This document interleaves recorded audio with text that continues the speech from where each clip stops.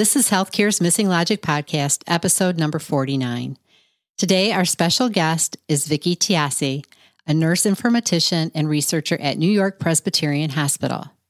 We have an informative conversation with Dr. Tiasi about the COVID-19 pandemic in New York City and her observations and experiences as a nurse leader on the front line. Stay tuned. Hi, healthcare leaders. I'm Tracy Christofferson. And I'm Michelle Trosett. We're your hosts for Healthcare's Missing Logic podcast, and we are so grateful you joined us today. You're about to see healthcare problems and challenges through a brand new lens and take your leadership to a whole new level with this podcast. We've coached healthcare leaders from across North America for over 30 years as they strive to establish healthy, healing organizations and thriving work cultures. This is the only podcast that shows healthcare leaders how to apply polarity thinking, the missing logic in healthcare, to their reoccurring challenges so they can stop wasting time, money, and resources on fixes that fail. If you want to create a healthy healing organization where staff and leaders thrive and perform at their highest level, where values are aligned, outcomes are sustainable, and the highest quality of care is delivered, then this podcast is for you. Keep listening. Each week, you're going to learn how to leverage a polarity mindset and manage competing priorities as we use a polarity lens to explore everyday challenges with the leaders who are striving to manage them. We're thrilled you're here.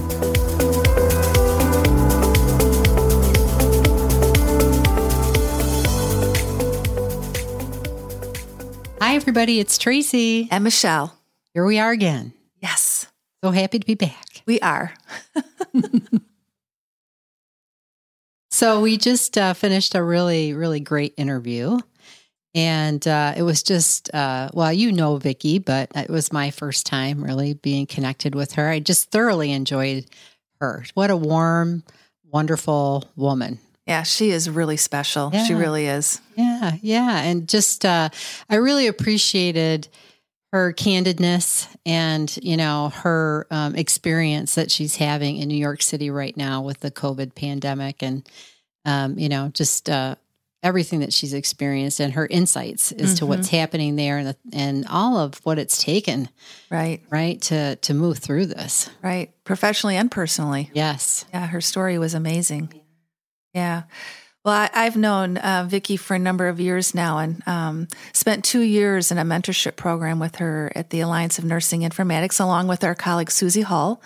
We were co-mentors, and it's just been a joy to watch her career just take off and all the things she's been able to do. And today it was really something listening to another side of her and her in this experience and her being able to use her skills, and her passion is still there. That's what I just loved about the interview. It was great.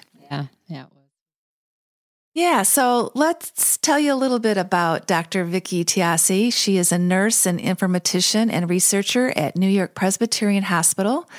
She supports a range of clinical information technology projects related to patient engagement and is passionate about the integration of patient-generated health data into clinical workflows. Vicki serves on the steering committee for the Alliance of Nursing Informatics and completed a fellowship in the A&I Emerging Leaders Program, assessing nurse readiness to use health IT tools for patient engagement. She serves on several boards, the board of AMIA, Know.Health, and the Caring Alliance. Recently, she was appointed to the National Academy of Medicine Committee on the Future of Nursing 2030.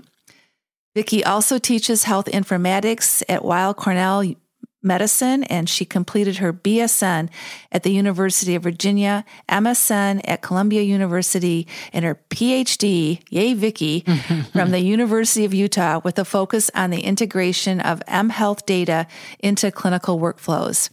And Vicki is also a triathlete and was certified as a health coach in 2007. So stay tuned for a fabulous interview. Well, welcome, Vicki. We are so grateful to have you on our podcast today. I am so excited to be here. Thank you for the invitation. Oh, you're welcome. Very welcome. So we know that you're one busy, accomplished healthcare leader, and now our listeners will know all about you as well. But tell us something you like to do for fun. Like, what does Vicki do in her downtime? So in my downtime, I do a lot of running, biking, and swimming. And I think a lot of people laugh at me when I say that. Like, how on earth is that fun? But yeah, I've been doing sports, ever since I can remember. And that is just my outlet. That is my social life. My husband also does triathlons, running, biking, swimming. So yeah, that's one of my favorite things to do. And then certainly being here in New York City, a big fan of taking advantage of a lot of the cultural activities, heading to Broadway plays. I'm a big movie buff. So yeah, I'll be excited at some point when we can get back to some of those things. I bet. Well, you're my role model when it comes to the running, biking, and swimming. She's living vicariously through you. I am. So you know what? I'm so excited that we're interviewing you today, because today is May 12th, and it's Florence Nightingale's 200th birthday, and it's also Happy Nursing Informatics Day. So I think, this was just meant to be, Vicki. Woohoo! Yes. Yes. And I think it's just amazing on so many fronts. I think now more than ever, celebrating nurses is needed. And from a nursing informatics perspective, the fact that we've got data and information and technology informing nursing practice, it is at the forefront, and it is needed now more than ever. So I'm so excited to see the elevation of both nurses and nursing informatics. There's really some amazing work going on, which I'm sure we'll probably get to within the course of our questioning. But a terrific day. Yeah, it is. It is. And you've made such significant contributions as well. And so I look forward to talking to you about that. And congratulations on the completion of your PhD. That's another milestone you accomplished lately. And why don't you tell our listeners a little bit about what you studied? Yeah. Thank you. It is really crazy to think about that was just February when I defended, and certainly in the nick of time, because I've seen so many nursing PhD students performing their dissertations in a virtual fashion now that they didn't expect to, or other of my classmates that are having difficulties with research. So I am extremely grateful. But strangely, we have not had the chance to celebrate. So as soon as I defended and got those revisions in, really moved into COVID mode here in New York City.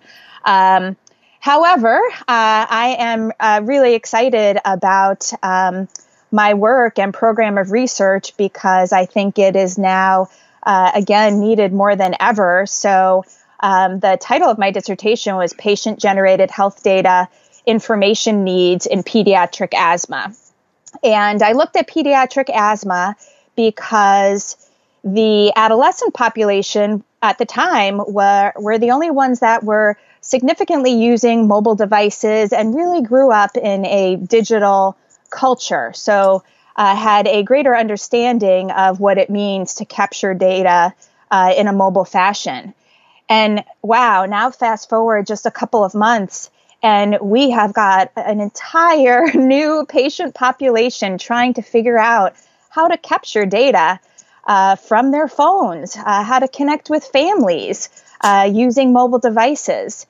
And so I think this ushers in a new era of thinking about how do we capture all of these data, and how do we translate them to information and be able to use that data and information to support our frontline clinicians. And certainly in my own organization, we are now, have our foot on the gas pedal in trying to figure this out. We have patients that are being sent home with a pulse ox and even oxygen concentrators. And how do we connect with them in their homes? And then how can we introduce those data back into the clinical environment to help our clinical staff make decisions. So I think it's, really an exciting time to think through these problems and, figure out how we can support both patients and clinicians moving forward in this new world.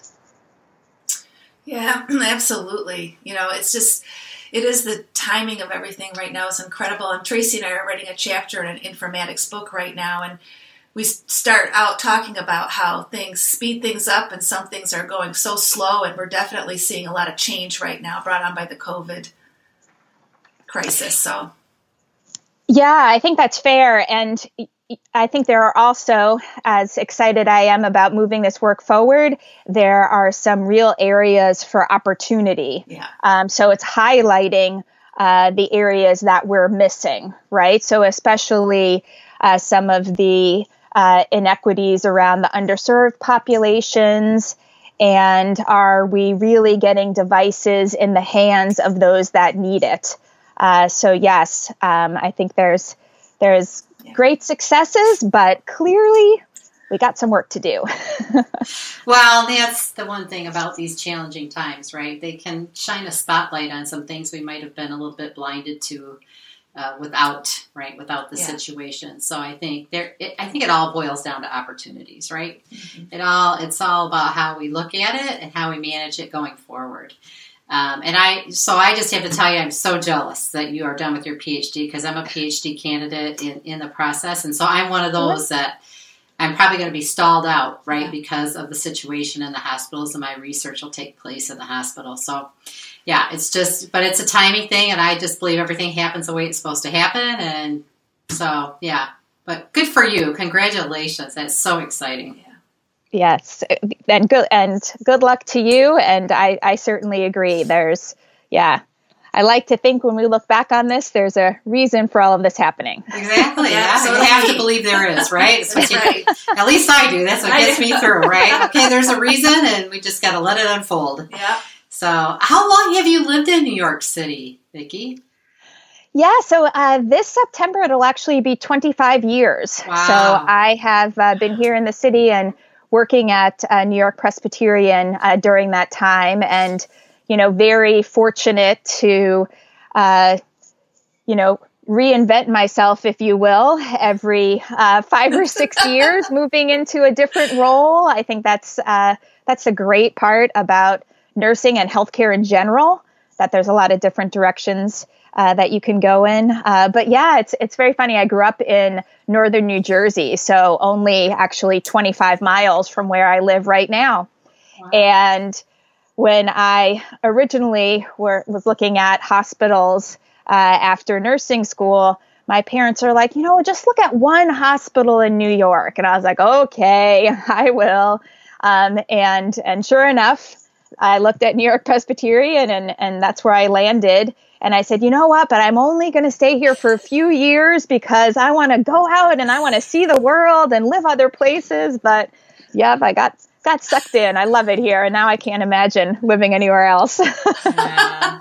Well, there are some benefits to that, right? And good for you to find a place that professionally you can grow in and call home, so to speak, right? And I think not everybody has that experience. So there are some definite benefits to that. Of course, the eyes of the nation are on New York City right now and everything that's happening with COVID. And personally, my eyes have been there because I've had a niece who came there as a traveler to work on the front line as a nurse, who actually tested positive after a period of time for COVID and has been in isolation. And I'm happy to report she's recovering nicely, and her stint there working will be ending very soon. So I'm just happy that she's, healthy and moved beyond all her symptoms with COVID. But we're all watching. We're all, listening to the news and aware of the significance of what's happening there. Can you just share a little bit about what that's been like as a nurse leader to be in that environment right now with everything that's happening? Sure, absolutely. Well, first of all, I'd like to say, extreme gratitude to your niece, because the amount of support that we have had here in New York City from nurses across the country has, been truly amazing. And as nurses came to New York City and came to support our staff in the hospitals, I saw an immediate shift in the, the outlook of our staff and their, their day-to-day, activities. It was just, wonderful to see. So thank you for that. Mm-hmm. But in terms of, life in the time of COVID, I'm sure there's going to be some good acronyms for that. It's really was quite overwhelming at first. I think that's the best way to put it. I talk a lot about it was, a fire hose that, hit our hospitals. And, although I'm thankful to have some other nursing leader colleagues across the world, I actually have a very good friend in France and actually another in Switzerland, right on the border of Switzerland and Italy, with actually family in Lombardy. So got to hear a lot of the initial response in those countries. But even with that advanced knowledge, it was still really hard to ramp up, and especially when we didn't really know what we were going to be getting. So I think that was, really, again, overwhelming for the leadership and our staff. However, initially, we did a great amount of information sharing, and I think that really made a difference. Communication was a priority. So, we made sure that there were, back in March, we had senior leadership speaking on a video every day that our staff had the opportunity to listen to. We were walking around talking to staff, spreading information. And the really difficult part was that, as most people know, the information we were receiving from the CDC and other important sources was changing so rapidly.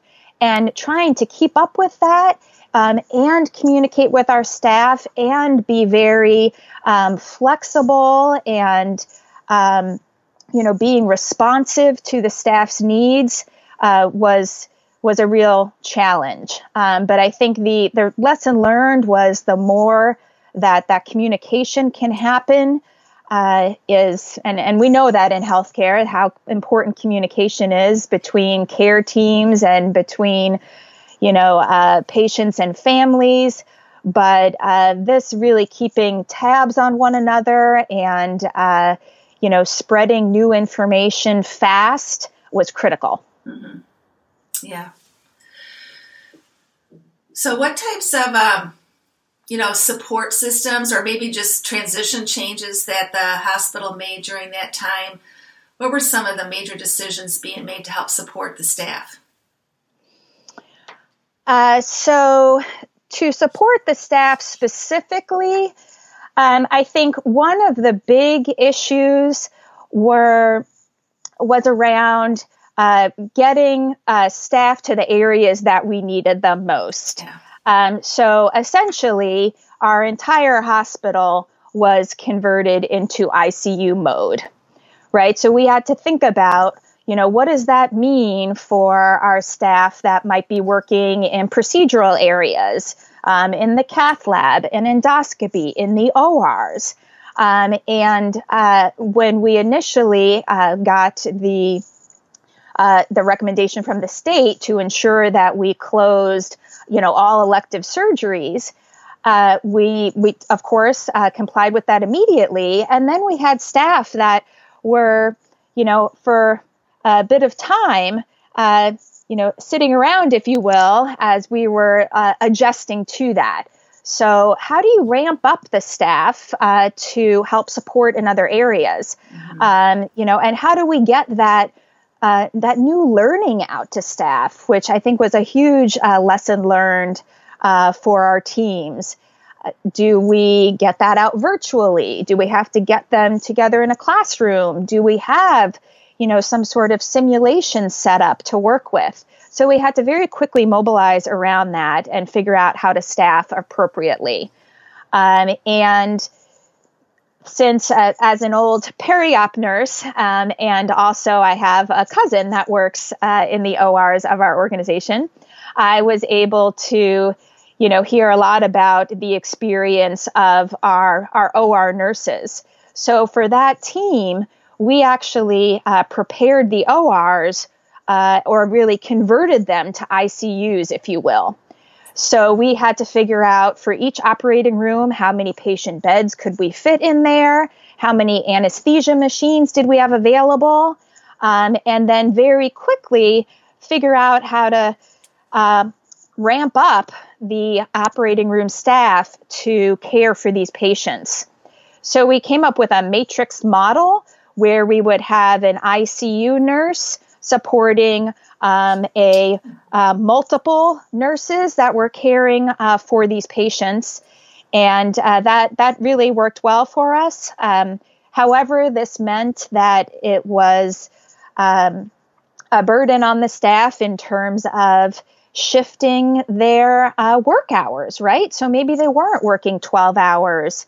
Maybe they weren't working overnight shift. So how could we do that in a way that was acceptable to our nursing staff, thinking about their childcare needs. So that was a big piece that we had to get up and running quickly.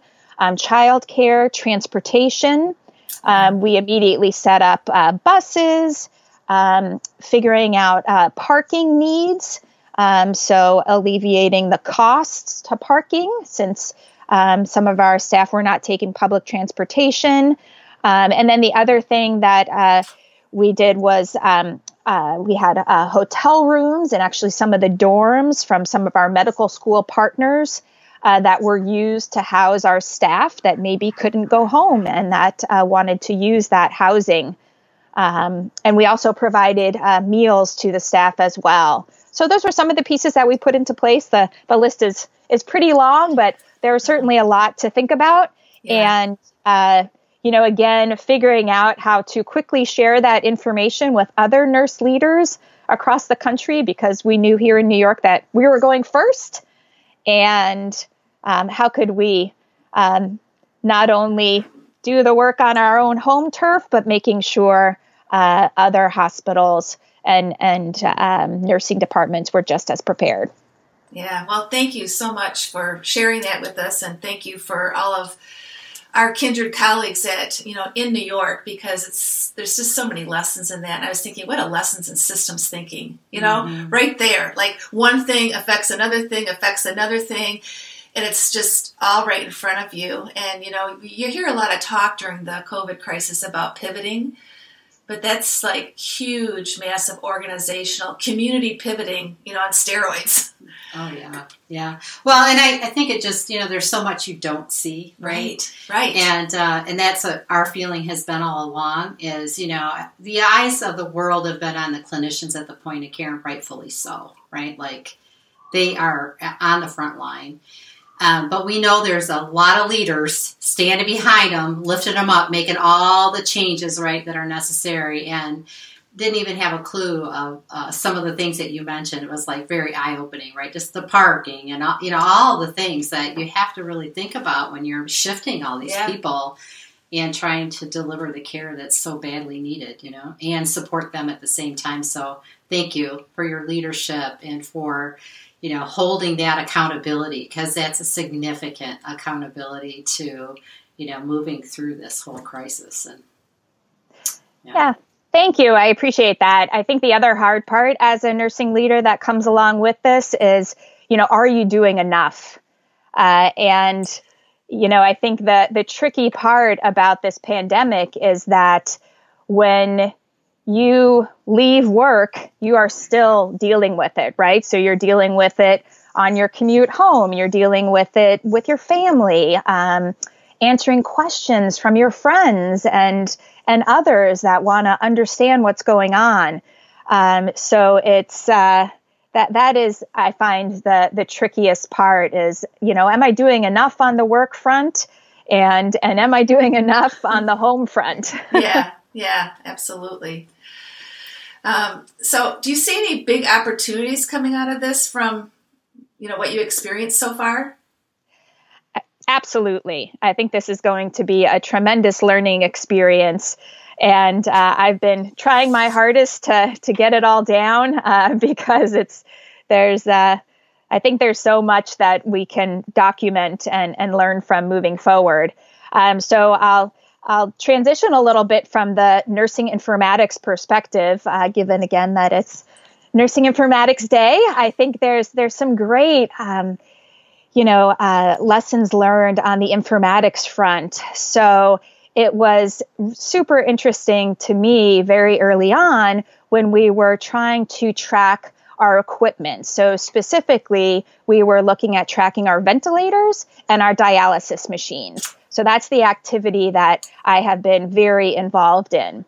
And it was super interesting to me because, immediately there was talk about, they're not always writing in order. And, we don't have the RFID on the machines. How are we going to figure out what patients have the vents?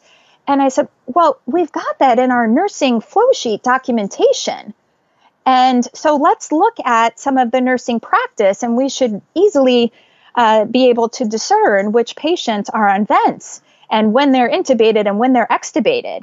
And it was just shocking to me that was such an aha moment for so many people. They're like, really? And I was like, yes, absolutely.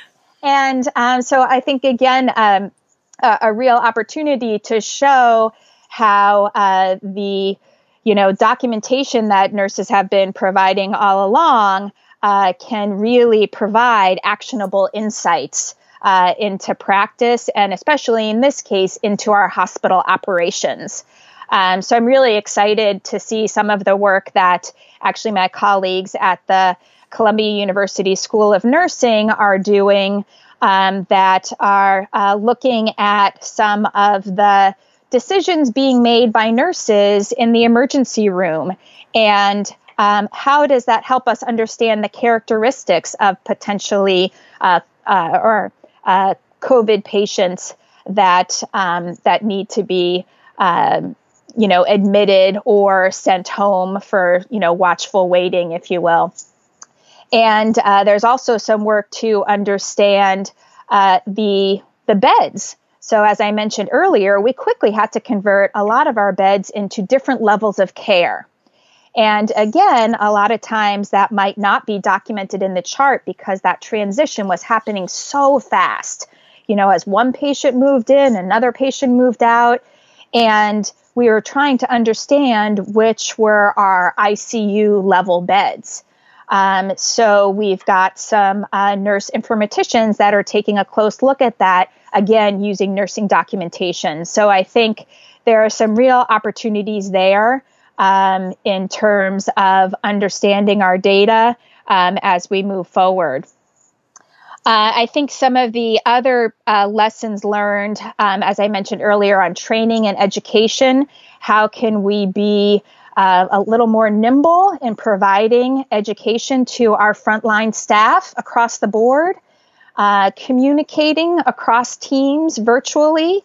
I think that's a big benefit that we've seen here. And then the one that I like is the connection with the community. So how can we connect with patients in their homes? How can we make sure that patients that we have in the hospital who aren't permitted to have patients on our units that aren't permitted to have their loved ones and family members at the bedside, how can we connect them virtually with their families at home? So I think these are great opportunities moving forward to do more of this virtual work, virtual rounding. Specifically, one of the areas that I am looking at is, given this new patient population that we've seen in our hospitals that are in need of interpreter services, how can we make sure that we are meeting their needs? So up until this time, if we had patients that had limited English proficiency, they had their family members, loved ones, friends would accompany them to the hospital and would help, provide that translating and interpreter role, if you will.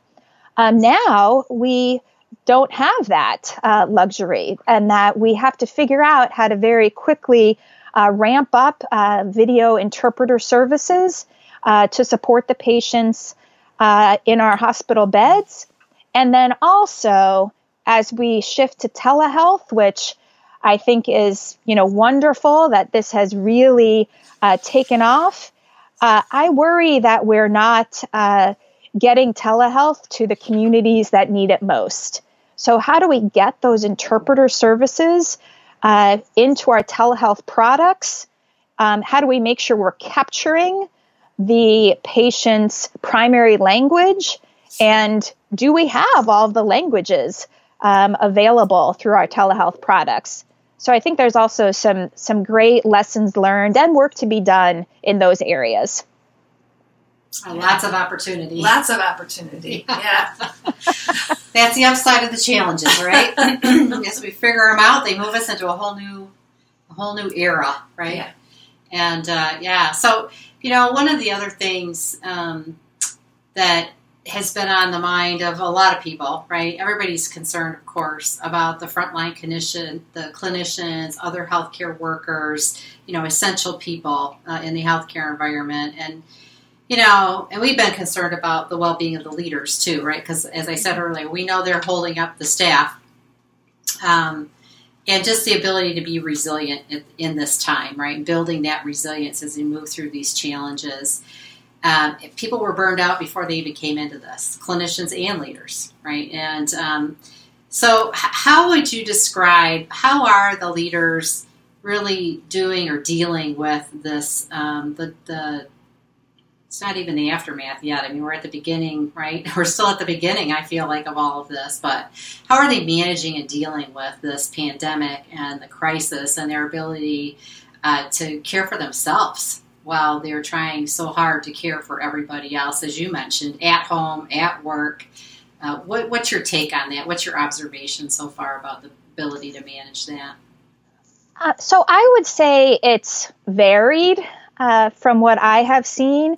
And I think, Tracy, you hit it on the head, that this is not a short-term tough it out, right? And this is going to go on for quite some time, not only with COVID, but then I also worry about the wave of patients that are not receiving care during this time and how we're going to handle that influx as well. So I think, I worry that I see some nurse leaders that have that, tough it out attitude that, I'm just going to, grind it out until we, quote unquote, get through this. And that worries me because that is only going to take you so far. That's right. That's right. It is. And there's going to be, this has been traumatic, right? This is a trauma of a magnitude that nobody would have ever imagined would happen in a hospital today, right? And there is going to be, long-term effects of that for many different people. And again, the leaders are going to be the ones that are going to have to, right, rally together, hold the organization together, lift the clinicians up, right, put the things in place to help manage all this while they're managing their own trauma.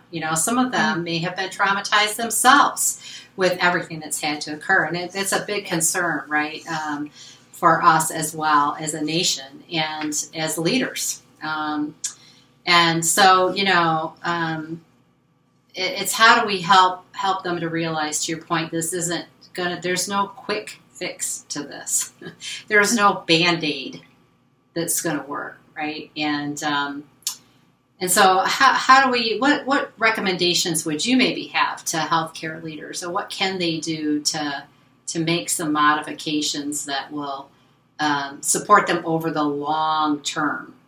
Is there anything that you would recommend or suggest? Sure. Yeah, I think one of the the pieces is really, really checking in with people, with your staff, with your fellow care team members, and recognizing, and again, I think to your point, there have been people that have had a really tough time with this. I personally had a close family member pass away, and then actually a close running friend pass away very early on, both from COVID. And I think being that we're moving so fast in such an uncertain environment, there isn't a lot of time for the grieving. So I think making sure to really check in with people and say, really, how are you doing, and mean it.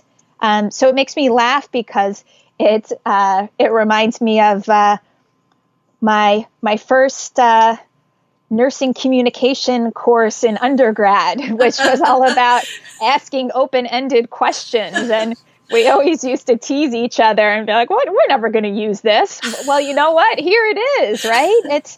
How do you ask those open-ended questions versus, and perhaps I'm a little sensitive to this because I've had some losses, and we've also this has been in the news, so this is not out of turn, but we have had one of our physicians commit suicide at our organization. So it's really highlighted across our leadership and across our staff to really be aware of this, to really check in with each person, and maybe not so much cheerleading, not so much "you got this, you can do it," right? And I think just to be mindful of that, and where there might be the right time to say some of those words and to celebrate, just to recognize that not everyone might be celebrating.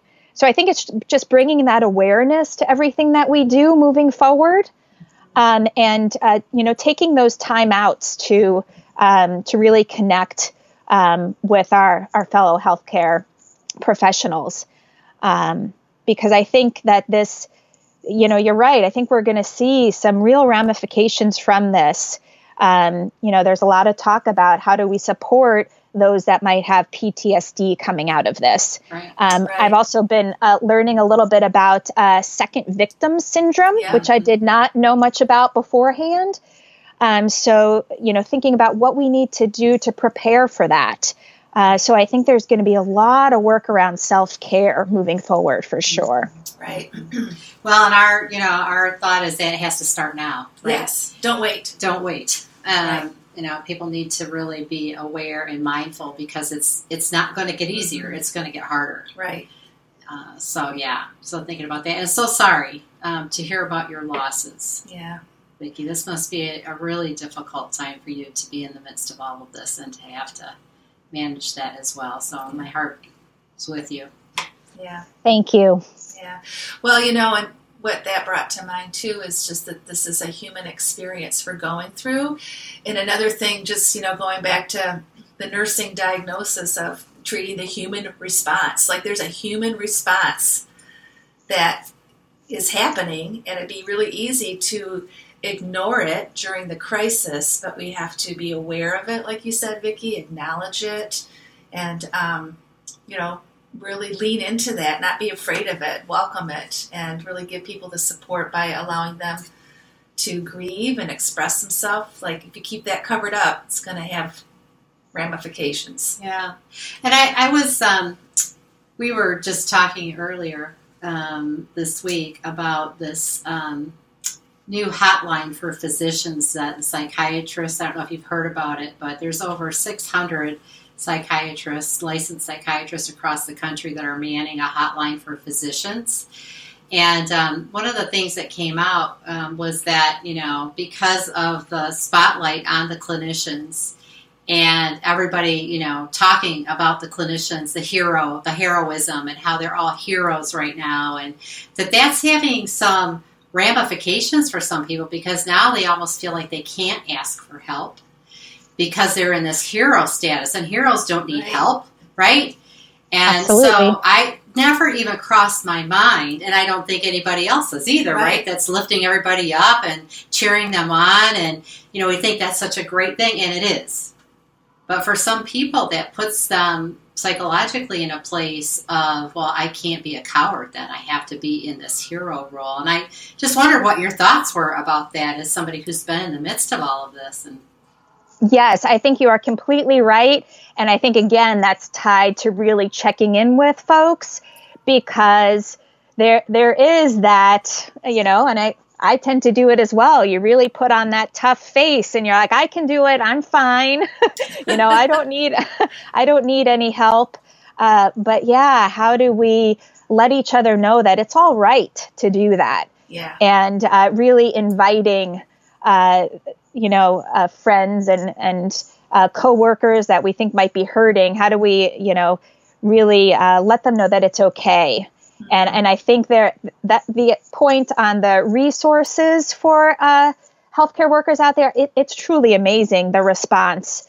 I'm connected with a lot of local healthcare startup companies here in our area, and they are all offering free services, free meditation apps. My own organization has a virtual service that connects our staff to mental health workers. We call it COPE NYP, right? So it allows them to get virtual mental health services 24/7 anytime that they need it. It's about raising the awareness of the support and resources that are out there, and then, like we're saying, let them know it's okay to use those services. Yeah, that's fantastic, really. So, Vicki, as a health coach, and we started out the podcast with you being a runner and biker, and we know that, that whole body, mind, and spirit really means a lot to you. What advice would you give to healthcare leaders as a health coach and being healthy? Any advice? Absolutely. So, growing up an athlete, I have, always been, astounded by the physical and mental connection in our body. And it's really what got me into nursing in the first place. And, it was interesting when I first started coaching, I was really concentrating on sharing the skills that I had in terms of doing proper strength training, practicing proper technique, etc. And then I very quickly realized that, as a nurse, I also want to make sure that the individuals that I'm working with understand what it means to live a healthy lifestyle. Now, 10 years ago, this was, not very common. Thankfully, I feel like I hear it a lot more today, where people are really thinking about how the connection to what goes in your mouth, what you're doing for exercising, and what's going on in your head are all connected. Yeah. So one of the things this pandemic has me thinking a lot about is something that I tell the individuals that I'm working with. You really need to focus on the things that are in your control and recognize the things that are out of your control. So, for instance, if someone tells me, oh, well, it was raining today, so I couldn't go outside and do my run or do my walk or whatever it might be. And, I'd say, okay, well, that's, nothing you can do about the weather. That's out of your control. So let's, think about what's in your control and what you can do in this situation instead. So I think there are a lot of connections there. So really thinking about some of the aspects of mental training and again, as you brought up earlier, Tracy, thinking about how do we prepare this for the long term and even for me personally.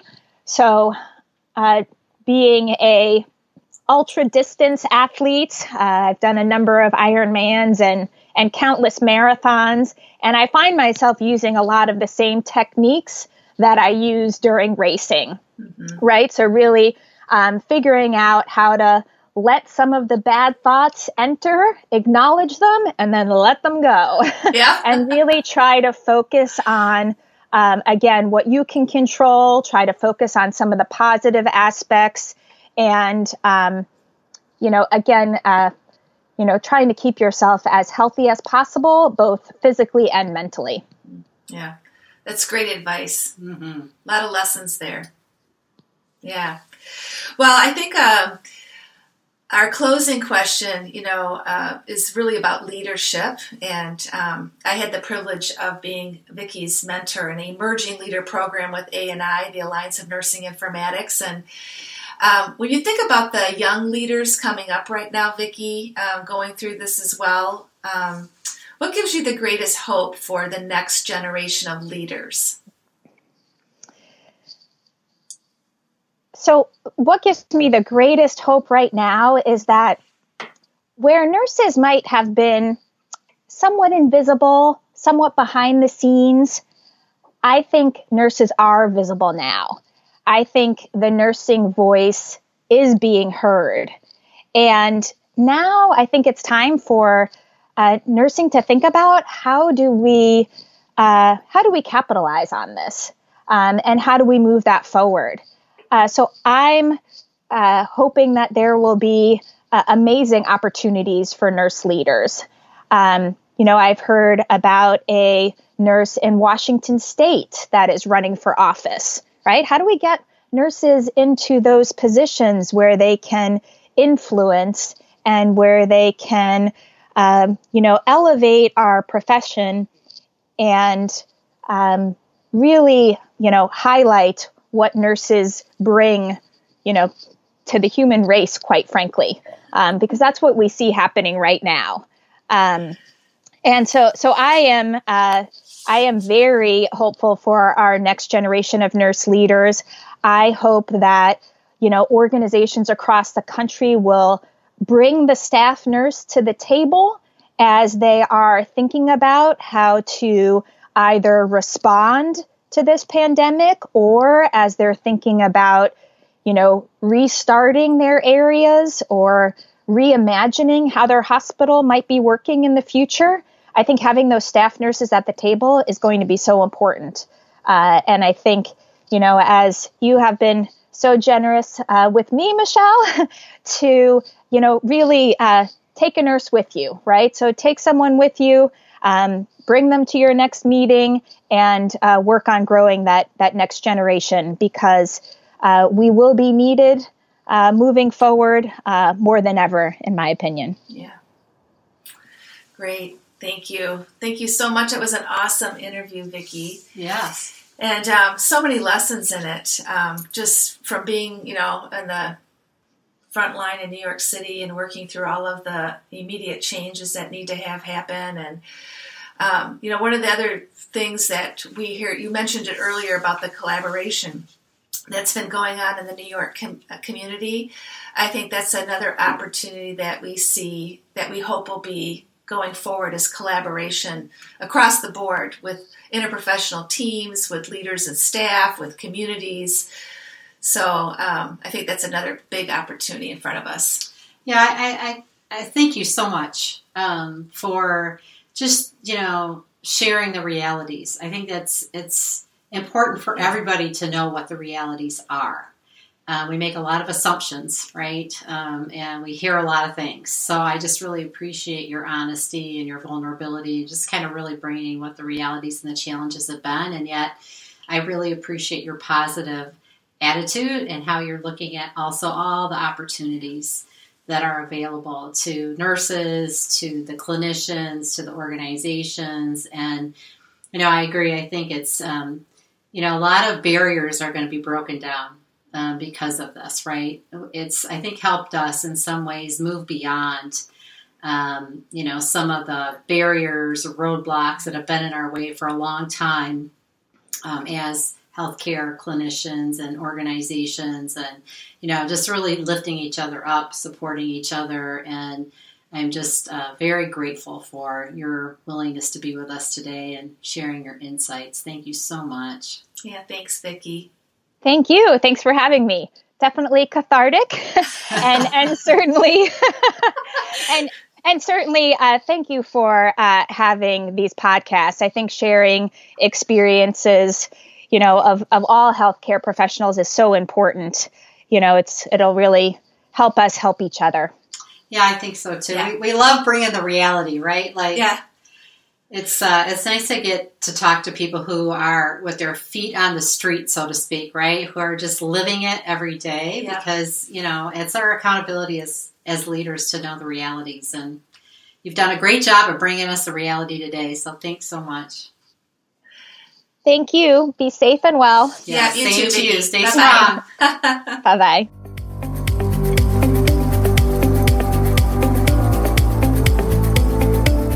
Thanks as always for listening to Healthcare's Missing Logic podcast. We'd love to hear and answer your questions. If you have questions, you can email us at questions@missinglogic.com, and we may include your question in a future episode. You can find show notes and links at our website, www.missinglogic.com/podcast.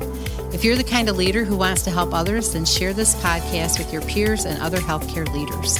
We're certain if you found value in it, they will too. Please share this on your social media channels and leave us a review in iTunes. If you don't know how to leave a review, you can find instructions on our website at www.missinglogic.com/podcast.